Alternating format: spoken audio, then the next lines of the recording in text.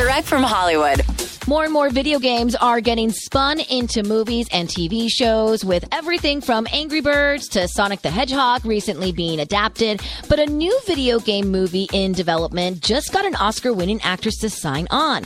Cate Blanchett will star in Borderlands, based on the widely popular game franchise of the same name, set on a planet that mixes the Wild West with a post-apocalyptic future.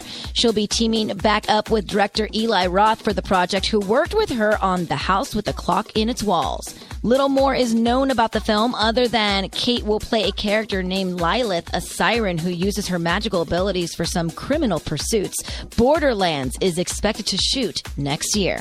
That's Direct from Hollywood.